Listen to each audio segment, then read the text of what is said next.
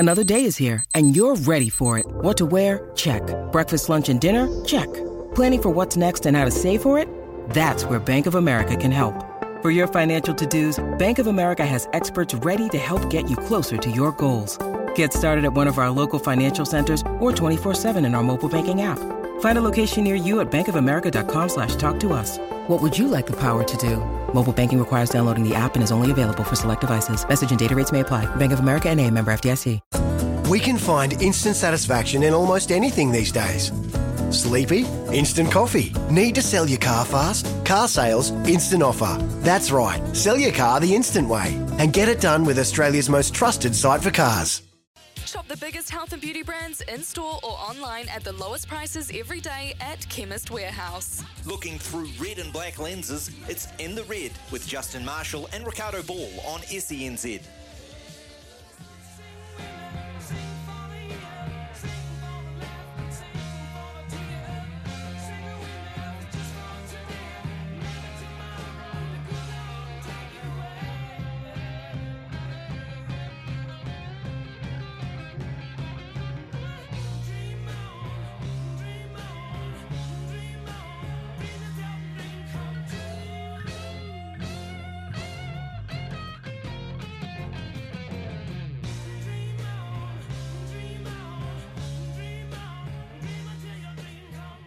Good evening, New Zealand. Welcome into SENZ. Dean Butler here with you tonight, filling in for Ricardo Ball. Ricky, of course, was filling in for Staffy. Thank you very much for that, Ricardo.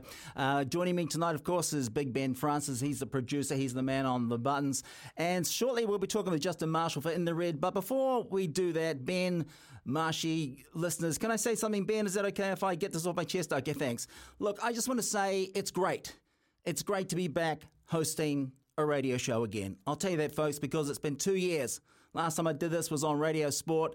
Then Radio Sport got the COVID, and that was that.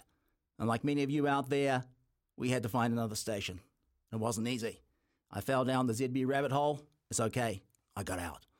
I went around a few radio stations, music stations, Gold Coast, the hits, the sound, you name it. I even tried George. That's when I knew I was at rock bottom. But then, from the ashes, from the radio ashes rose the mighty phoenix, that is SENZ, and saved us from our radio purgatory. So I want to say thank you, SENZ. Thank you. Okay, that's enough ass kissing. Let's get on with the show. It's time now for Crusaders trying to lift the level. Oh, busting through. Gets the ball away to Bauer. Bauer cut down just 5 metres short of the line. But here's the chance for the Crusaders before half-time. Floats it wide, and Cullen Grace is in for a second. Two wonderful touches from Richie Mo'unga. I love watching the Crusaders when they're doing their counter-attack. They just string it together effortlessly. Sevu Reece kicks the ball downtown. The Crusaders are into their 16th final in Super Rugby. There you go, New Zealand, of course. Once again, the Crusaders march on to another final. And joining us now is one of the old Crusaders himself, Justin Marshall. Marshy, how you doing, mate? Yeah, good evening to you, Dean. Good evening to everybody joining us for In the Red. We're in finals week, so you'll all be very excited. Dean, welcome back to the airwaves, mate. Lovely to have you back on. Thanks. Radio for everybody tuning in, and looking forward to breaking down the next hour as we work to what is everyone's, I guess, dream final, the people's final, mate.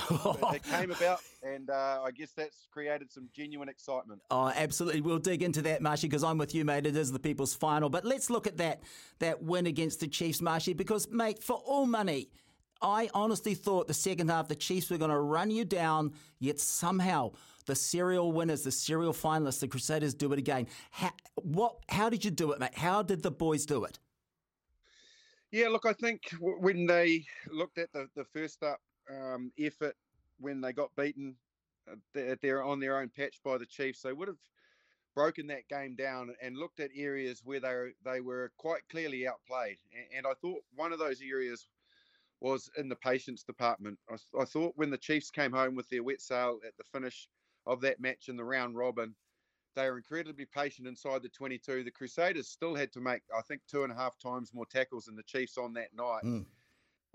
But the Chiefs were just very, very patient with the ball, particularly inside the 22. Now, this was basically, it wasn't a replica match, but it was very similar where the Crusaders, going into that 230 tackle mark, they're like, that's next level stuff when you're entering into that zone. But I certainly felt that they showed just a little bit more line speed. They didn't paint as many pictures of space for the Chiefs once they got into that zone, and they forced the Chiefs to make errors. Like, everybody sort of talked a little bit about the pass where Quinn Tupaia threw it over the touchline.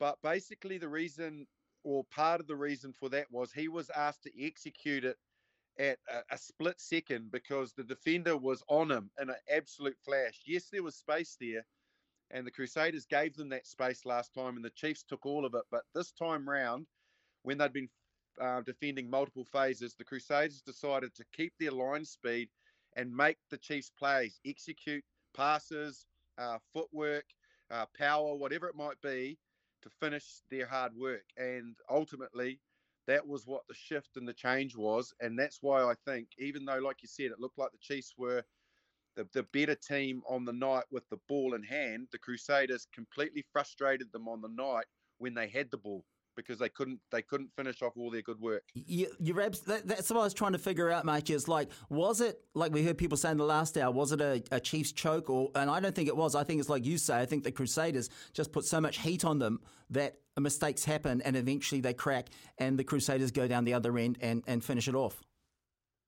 Yeah, and I think that basically the Crusaders, with their line speed, if you go back and rewatch the game, that the time, particularly in the first half, where they had, plenty of momentum, they had scrum after scrum, they won a couple of scrum penalties. Crusaders were under penalty yellow card pressure, and the Chiefs' Sol Kula went off the back. And again, the Crusaders, when you're under penalty yellow card pressure, it's easy to back off and make sure that you don't get caught offside for something cynical. You don't want to go in the bin for 10 minutes. And then when the Chiefs decided that they'd had an overlap and they got it out to Nankivell, instead of Nankivell having time and the Crusaders backing off, bang, he had a defender in his face again. And they spilt the ball. Sevu Roos scooped it up, kicked ahead. Will Jordan was following up. They forced a 5-metre scrum for the Chiefs on defence after defending for so long. And then 3 or 4 minutes later, Cullen Grace was off the back and scoring a 7-pointer. So, that was what they did differently. I don't think that the Chiefs choked, mate, but I certainly don't think that they were as ruthless as they've been throughout this competition. They just looked a little panicky at times when they'd looked composed in previous games and previous encounters where they'd been under the pump. They'd stayed composed. The Crusaders forced them to get a little bit impatient and try and chase points. And when they chased, they pushed things a bit too hard. And I think that was not a Chiefs effort that Craig McMillan would be very happy with, I don't think, Clayton. Yeah, no, I think I agree with you on that one too, Marshy. You touched on it there, and you've probably spoken about it. We've heard lots of people mention it as well, the cards. Now, to me, it's like the ref puts himself almost in a no-win situation when he brings that up early. You don't give yourself any room to move, because when it happens again, you're kind of caught and you have to do something, even though to a lot of us it looks like it's just, as we've heard in a rugby incident, it happens. It's a thing that happens in a game. Is there a way to fix it, Marshy, or what's the answer? Yeah, well, my word is it's accidental. Now what yellow and red cards for? They're for intent to injure, or also your intent was your intent or your body position was wrong, so you're always then going to be causing problems. What we're seeing is we're seeing red or yellow cards for players where their intent is already set, and the actions of the ball carrier a lot of this time is putting them in a bad position, whereas their position was already set. And so what can they do? They can't go anywhere. They can't do anything.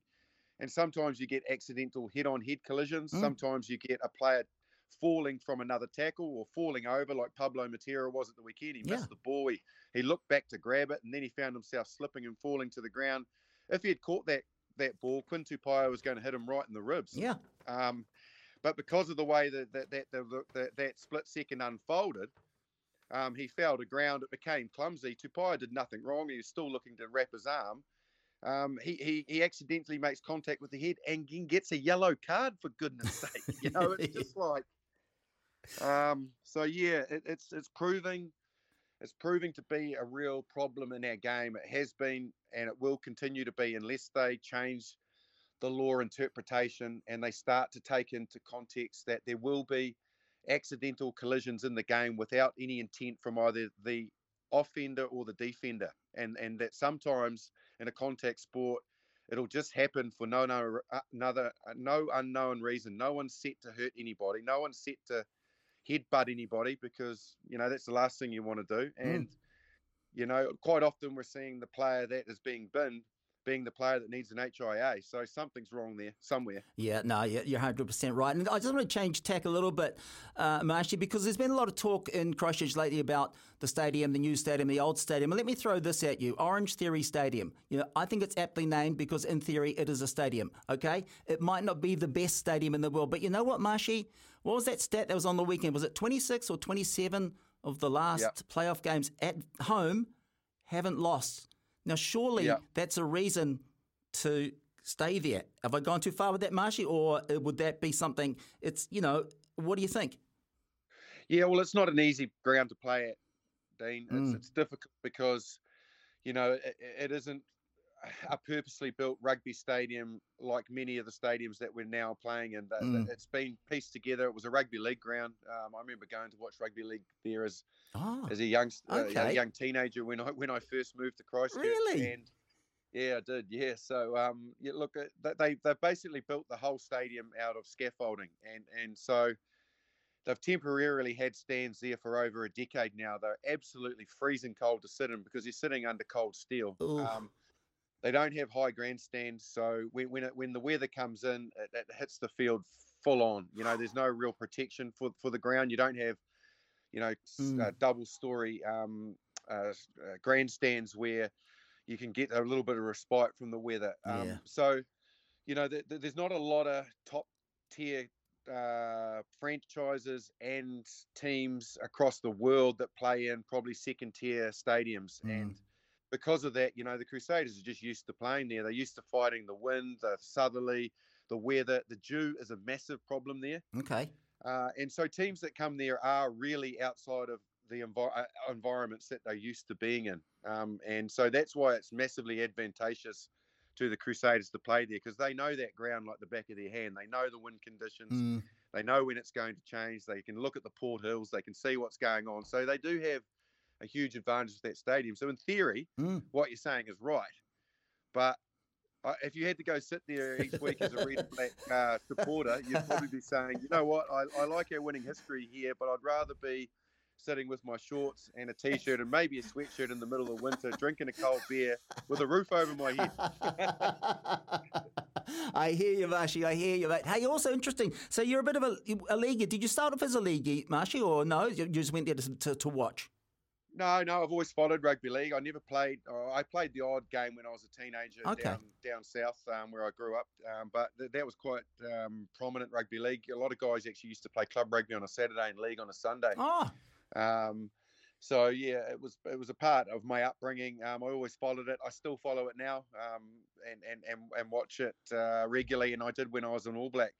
Whenever we were away on tours. Yeah. If there was a game on, I'd go and watch. I've been on a couple of tours where there's been Origin on, and I've gone to watch them. Oh, brilliant. Recently, I've been over to Australia just with mates from Queenstown, and we've gone to watch Origin.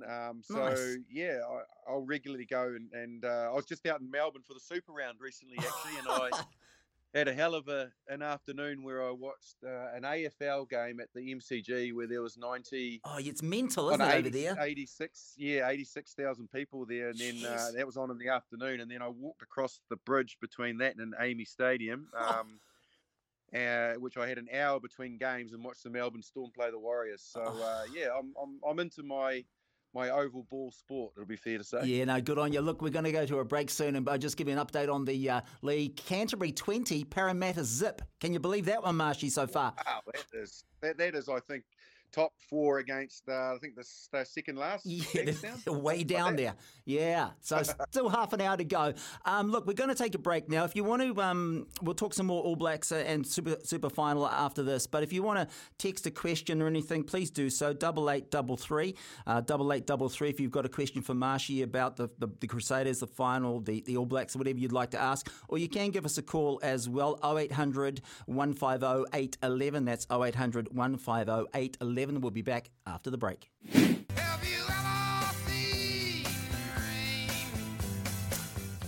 Yes, we sure have seen a lot of rain lately, that is for sure. Welcome back into SENZ. Dean Butler here with you tonight, filling in for Ricardo Ball with Justin Marshall and In the Red. Now we're going to start talking all things All Blacks. If you've got a question or anything you'd like to ask Marshy, please give us a text. That number is 8833, 8833, or give us a call, 0800 150 811.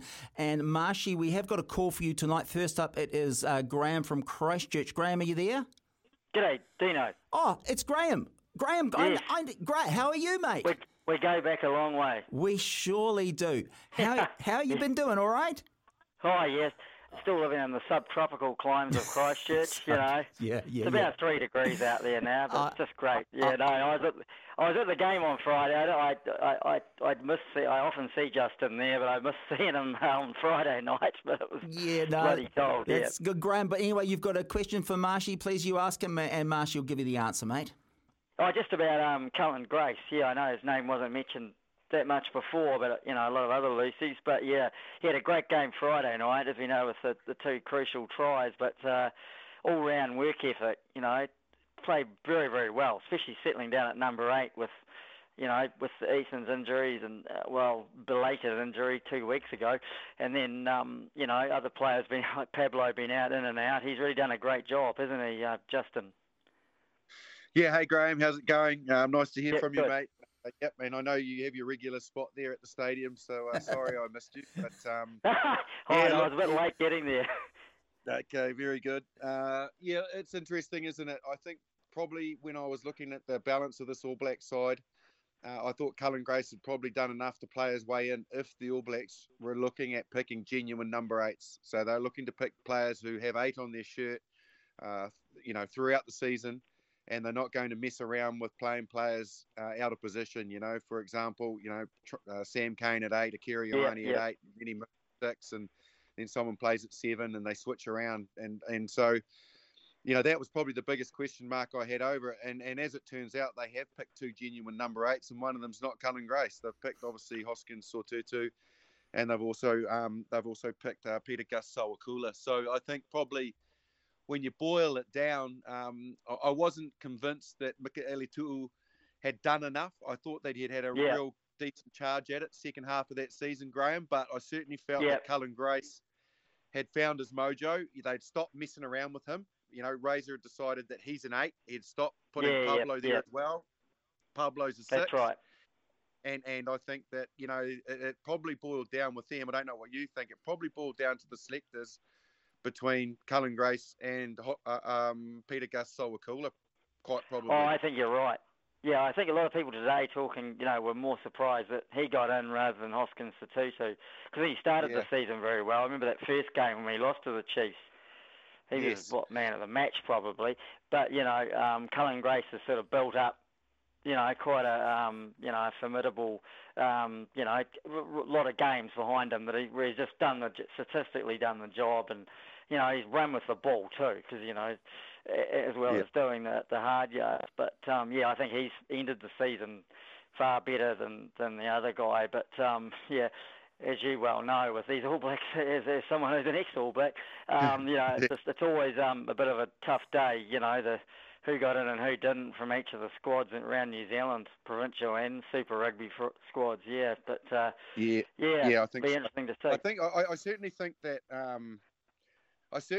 the reason Sawakula came into the mix is because obviously Ardie can play there and play there pretty well, but we do lose some height and a little bit of physicality. Even though Ardie's a physical player, he's physical in a different sort of a way that's close to the breakdown, where he's so formidable with his leg drive, but he's not traditionally a big hard ball carrier that'll run at 2 defenders and bust through them So I think probably Sotutu and Cullen Grace are quite similar in that degree. And I think that the difference is Peter Gus Sowakula is very good post-contact. So he can run hard at a defender or two, but then he's got the ability to throw some sort of an offload and put somebody in space. He's got probably better ball skills than all those three players, and I think that's probably what cut Cullen Grace out of the mix. But he'll develop. He's only young, and he hasn't played enough there yet. He hasn't been given enough opportunities, I think, in that 8 jersey to grow his skills, because Kieran Reid was very similar to him when he was young. Yes,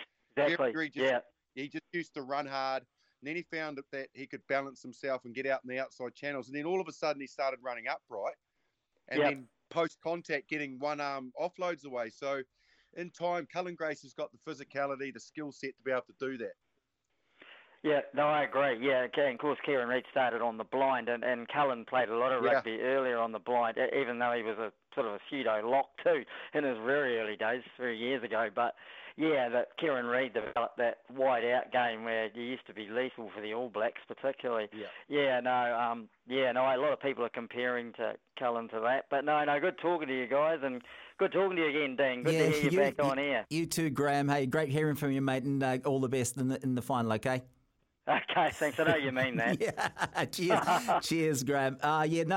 Good stuff, Marshy. I'm like you. I know Graham from way back. He's a proud Cantab. He's a good man. And look, he mentioned some of the All Blacks there. Look, the Crusaders still got a few in there. I mean, Lester Fainga'anuku, he's getting his debut. He's getting his new cap. You've got to be happy with players like that getting into the side. Yeah, look, I've been very vocal and banging the drum for Lester Fainga'anuku for the past couple of seasons. I conceded last year that he was probably just a little green, and he got moved around a little bit last year. He got sort of pushed between centre and wing quite a bit. This year, he's predominantly found himself, unless he's needed, on the wing. And I think he's got better awareness of how he can roam.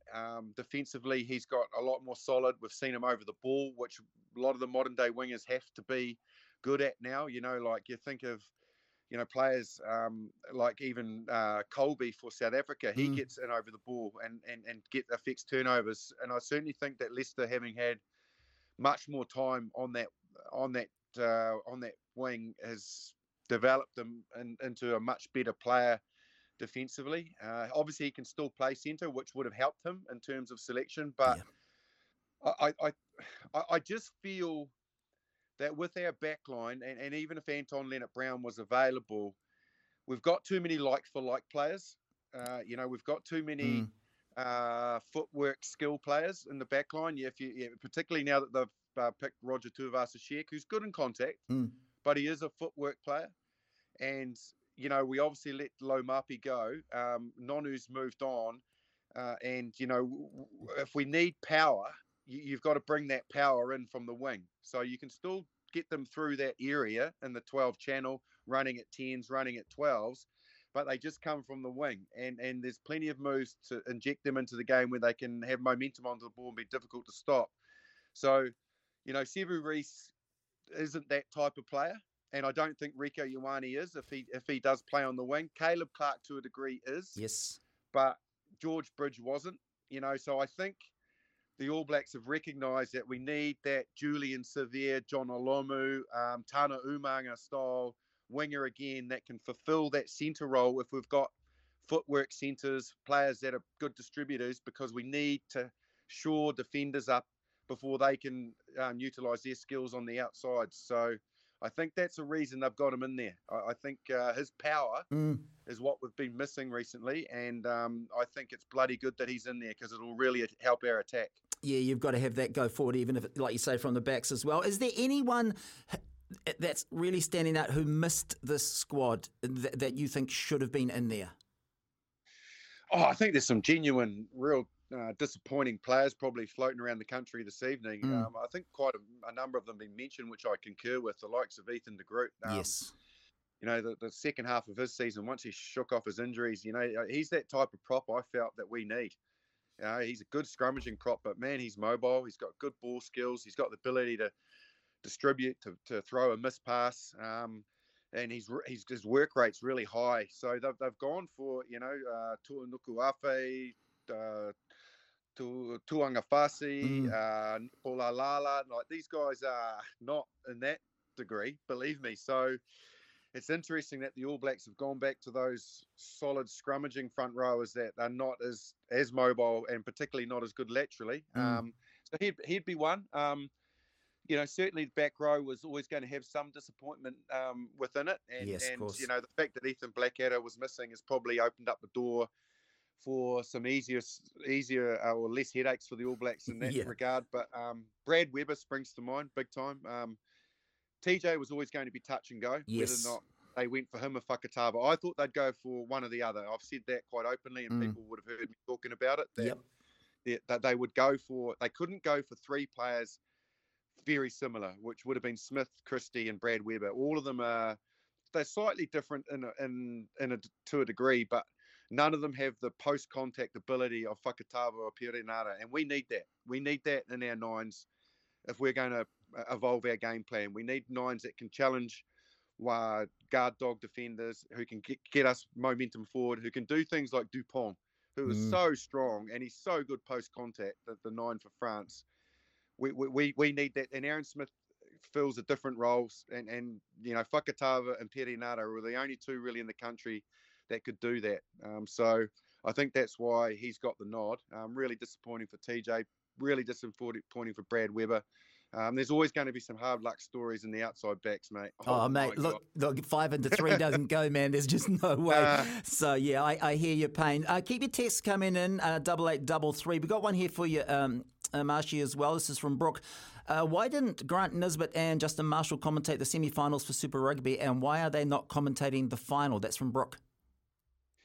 Oh, okay. I'm going to be there at the weekend. I believe that, I do know that Nisbo had a spot of laryngitis when he woke up on Saturday morning and had to pull out late. Oh, okay. I was unwell as well. So I've had my dose, and I'm quite open to say it, of COVID. I got it at the start of last Monday. So today was my last day of isolation. So I was set to call the game, but I had to pull out, obviously, with isolation requirements, but I'm all good now. I got through a pretty mild dose of it, which I'm pretty happy about. You know what? I got through it so well that I could actually have a beer watching the Origin on Wednesday night during the week. Oh, come on. That's not a sickness. Bloody hell. I know. Oh. I know. So I will be there for the final. Like I said, it's the people's final. It's historic. So it's fantastic to be there. I was thinking about Graham. He's such a loyal supporter of the Crusade. He's been there before I was there, and he was at every single goddamn game, mate. He is unbelievable. I'm just wondering how many Grahams are going to be heading to Eden Park. How many tickets have Crusaders fans managed to get their hands on, and how many are going to make the effort to go, considering the Crusaders' success? Like, believe me, this is a final that Scott Robertson wanted. He would have loved to have been playing at Orange Theory Stadium in front of all of our supporters and fans, but also the type of coach he is and the players that he's gotten there that love to grit their teeth and go away and rub it in the nose of somebody. Eden Park is where you want to be come Saturday, believe me. And I just wonder how many red and black jerseys are going to be there that actually are making the effort to go from Christchurch, not ones that are living in Auckland or close by, but are actually going, this is going to be an unbelievable final. Let's get the family together, or let's get the boys or the girls together, and make it a trip, and let's go support the Crusaders, because they're going to need it up there big time.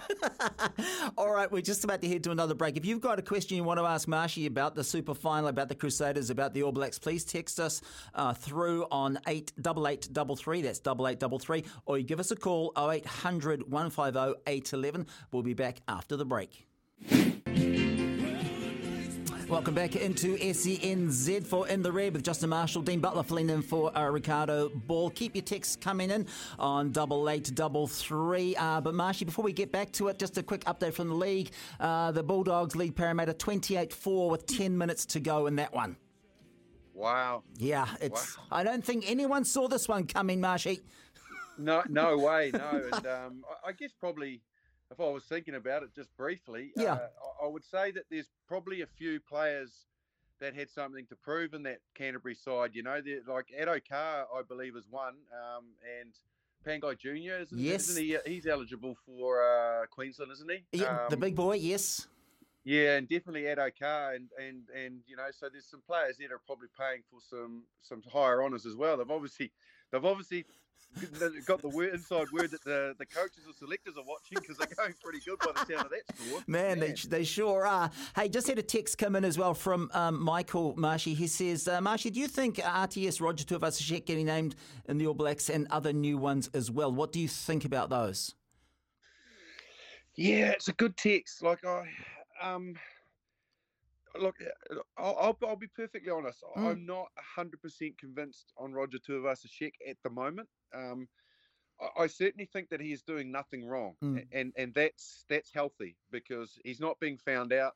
I think he learnt early defensively that he has to be careful about stepping in too much, because people are looking just to hook him in and then get on the outside of him, because, you know, that outside in defending mindset of rugby league is very much built into your system over a long period of time. So it's hard to extricate that. But I certainly think after being exposed a couple of times, that one against the Highlanders, I think it was, or the Hurricanes, in fact, where he got beaten on the outside, you know, that cost them the game. He certainly has made massive progress since there. He's good at, in contact. He's explosive into contact. He doesn't often get knocked backwards. You know, skill set is pretty good.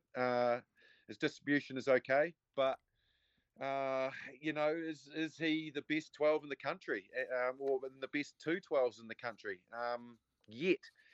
I'm not sure, but I think probably what they thought, and Ian Foster thought, was we need him in the environment. We need to have a look at him. We need to get him under our tutelage and see where he's at and see what we can get out of him. So that's probably why he got picked. I don't think it was entirely on form.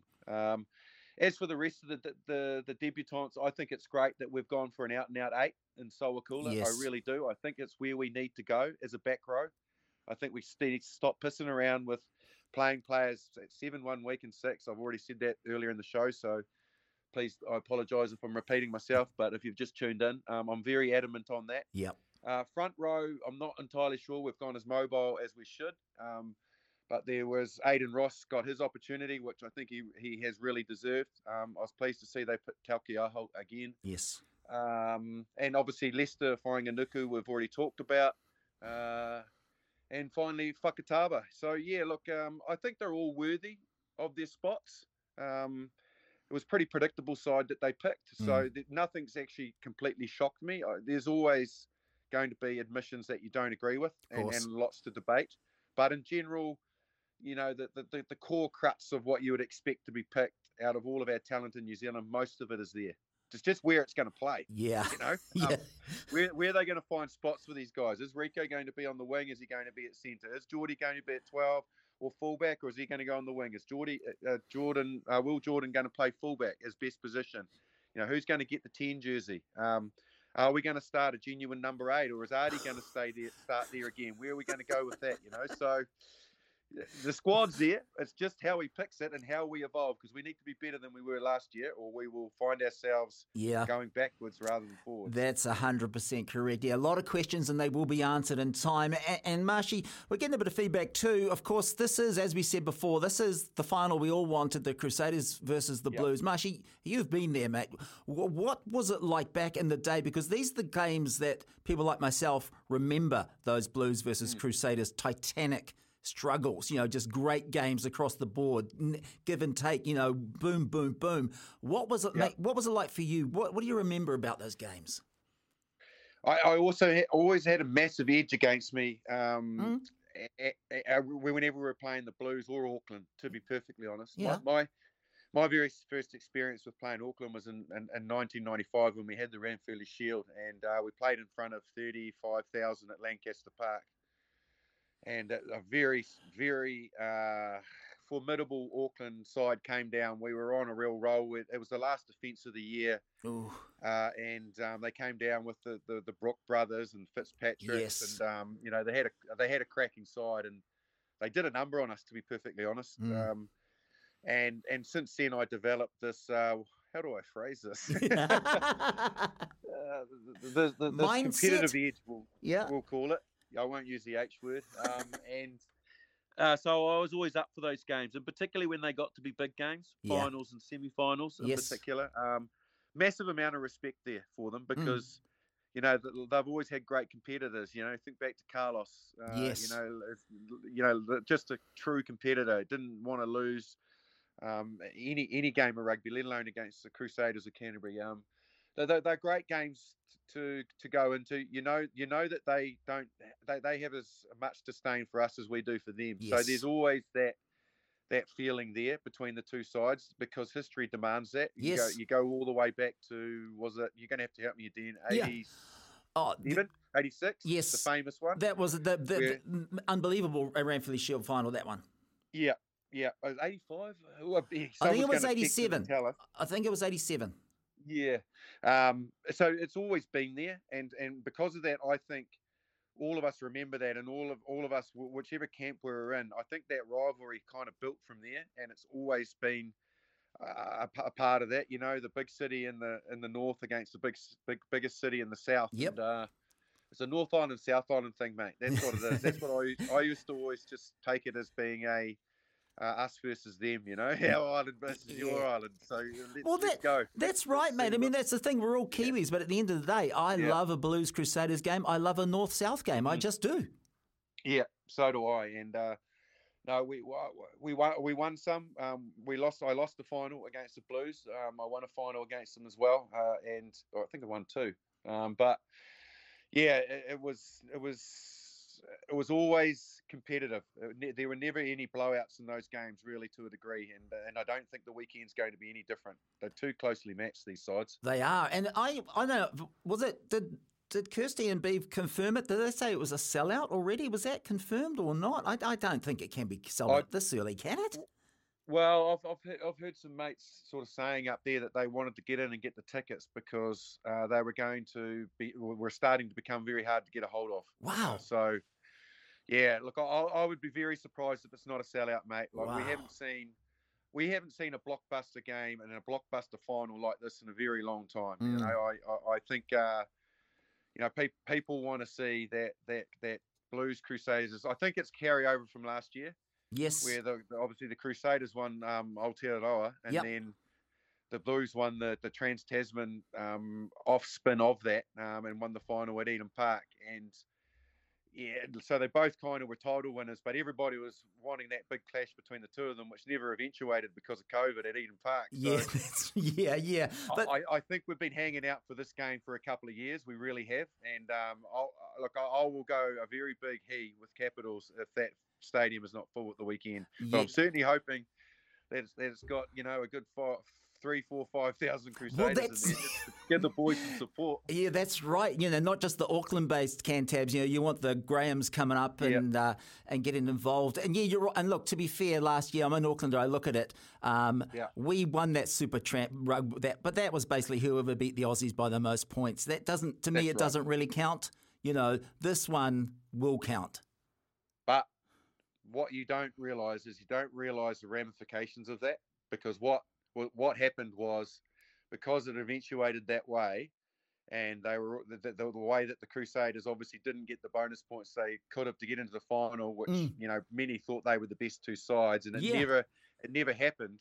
Was Scott Robertson and his coaches and all those Crusaders players, for the first time in a very, very, very, very, very long time, had to sit back and watch a final that they weren't involved with and see the Blues get splashing the champagne, holding the trophy, getting the photos, singing their song, and they couldn't have an influence on it. And I tell you, that will be on the video messages all week. They will be showing that footage. I would be very surprised if there's not pictures plastered around the changing room walls every time those guys go in there showing the Blues carrying on after that final. And they would have sat there thinking, we didn't get our crack, but this year we've got it. Yeah, you're so right, Marshy. That is beautiful motivation. Hey, we're going to take a break soon. If anyone's got any last texts for Marshy, please send them in 8833, 8833, and we will be back with more of your thoughts after this. Welcome back into In the Red. Almost wrapping up now. Dean Butler here with Justin Marshall. Marshy, let's wrap it up, mate. We're talking the Dream Final. It's this week. I want to know I'll give you my prediction. You give me your prediction. What are you thinking, Marshy? Which way is this thing going? Well, look, I think it's a clash of the Titans, really, isn't it? And there's no doubt that there's quality across both sides. It's a really formidable record that the Blues have built up in the last 2 seasons. They're a very difficult nut to crack at Eden Park, but it's also a challenge that I think the Crusaders, not only coaches, but some of their key players will get up for. That's just the way they're built. You know, the Whitelocks, the Barretts, the Cody Taylors, even the likes of Richie Mo'unga, Will George, players like that, they get up for games where they've got to go to someone else's park and try and beat them up, and that's something that I think will very much put the Crusaders on edge and have them in a really good place to approach this final with a good mindset. I certainly hope that Pablo Matera is in the mix. I don't feel that he deserves to be yellow carded. It would be a shame to deny us, the full complement of players that could go toe to toe with each other. Same. So if he's in the mix, I think that helps the Crusaders. If he's not, it hinders them. Look, obviously this show's called In the Red, and we are biased towards the Crusaders. There's a reason for that. Everyone has their moments at Sens Radio. If you want to talk the Blues, you'll be able to do that. And the Chiefs as well, with Carmo and Steve Devine with the Blues, etc. So we're very remiss of me not to say that I think the Crusaders will get. Look, they're my old franchise, but more than anything, I think their blood's boiling from what happened last year, and I just think that they love a challenge like this. This is Ellis Park, which saw a rise in the Crusaders I've not seen for a very long time. This is their Ellis Park, Eden Park, and they will go there and they will win. Not by many though. It's going to be a hell of a game, Marshy. Hey, thank you so much. Pleasure speaking with you tonight, mate. Hopefully we'll do it again sometime. Thank you very much, Dean. Cheers to everybody. Enjoy the final Saturday night. Can't wait. Yes, boy. There you go, folks. Justin Marshall with his thoughts on, of course, as the show is called, In the Red. He's going for them.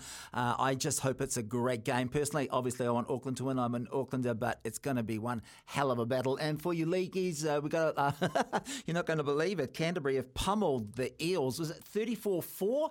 You are joking. That is unbelievable. So there you go. If you were looking for a perfect score in your tipping comp, it just went south. The Parramatta beaten 34-4 by the Canterbury Bulldogs. I just can't believe it. And finally, we just got another text. We got it earlier, but I just thought I'd bring it in now. At the start of the show, I mentioned it was great to be back on air. It was great to have SENZ, a dedicated sport radio station, back on the airways. And what can I say? The text here says, Dean, I just wanted to agree. Thank God for SENZ. Spending the winter nights sleeping through the winter nights with cricket in my headphones. I got to agree. Coming up after 8 o'clock, we've got our specialist darts show at the Oki with Big Ben Francis. If you love your arrows, if you love your feathers, you better listen in after 8 o'clock. When making the double chicken deluxe at Macca's, we wanted to improve on the perfect combo of tender Aussie chicken with cheese, tomato and aioli. So we doubled it. Chicken and Macca's, together and loving it. Ba-da-ba-ba-ba. Available after 10:30 a.m. for a limited time only.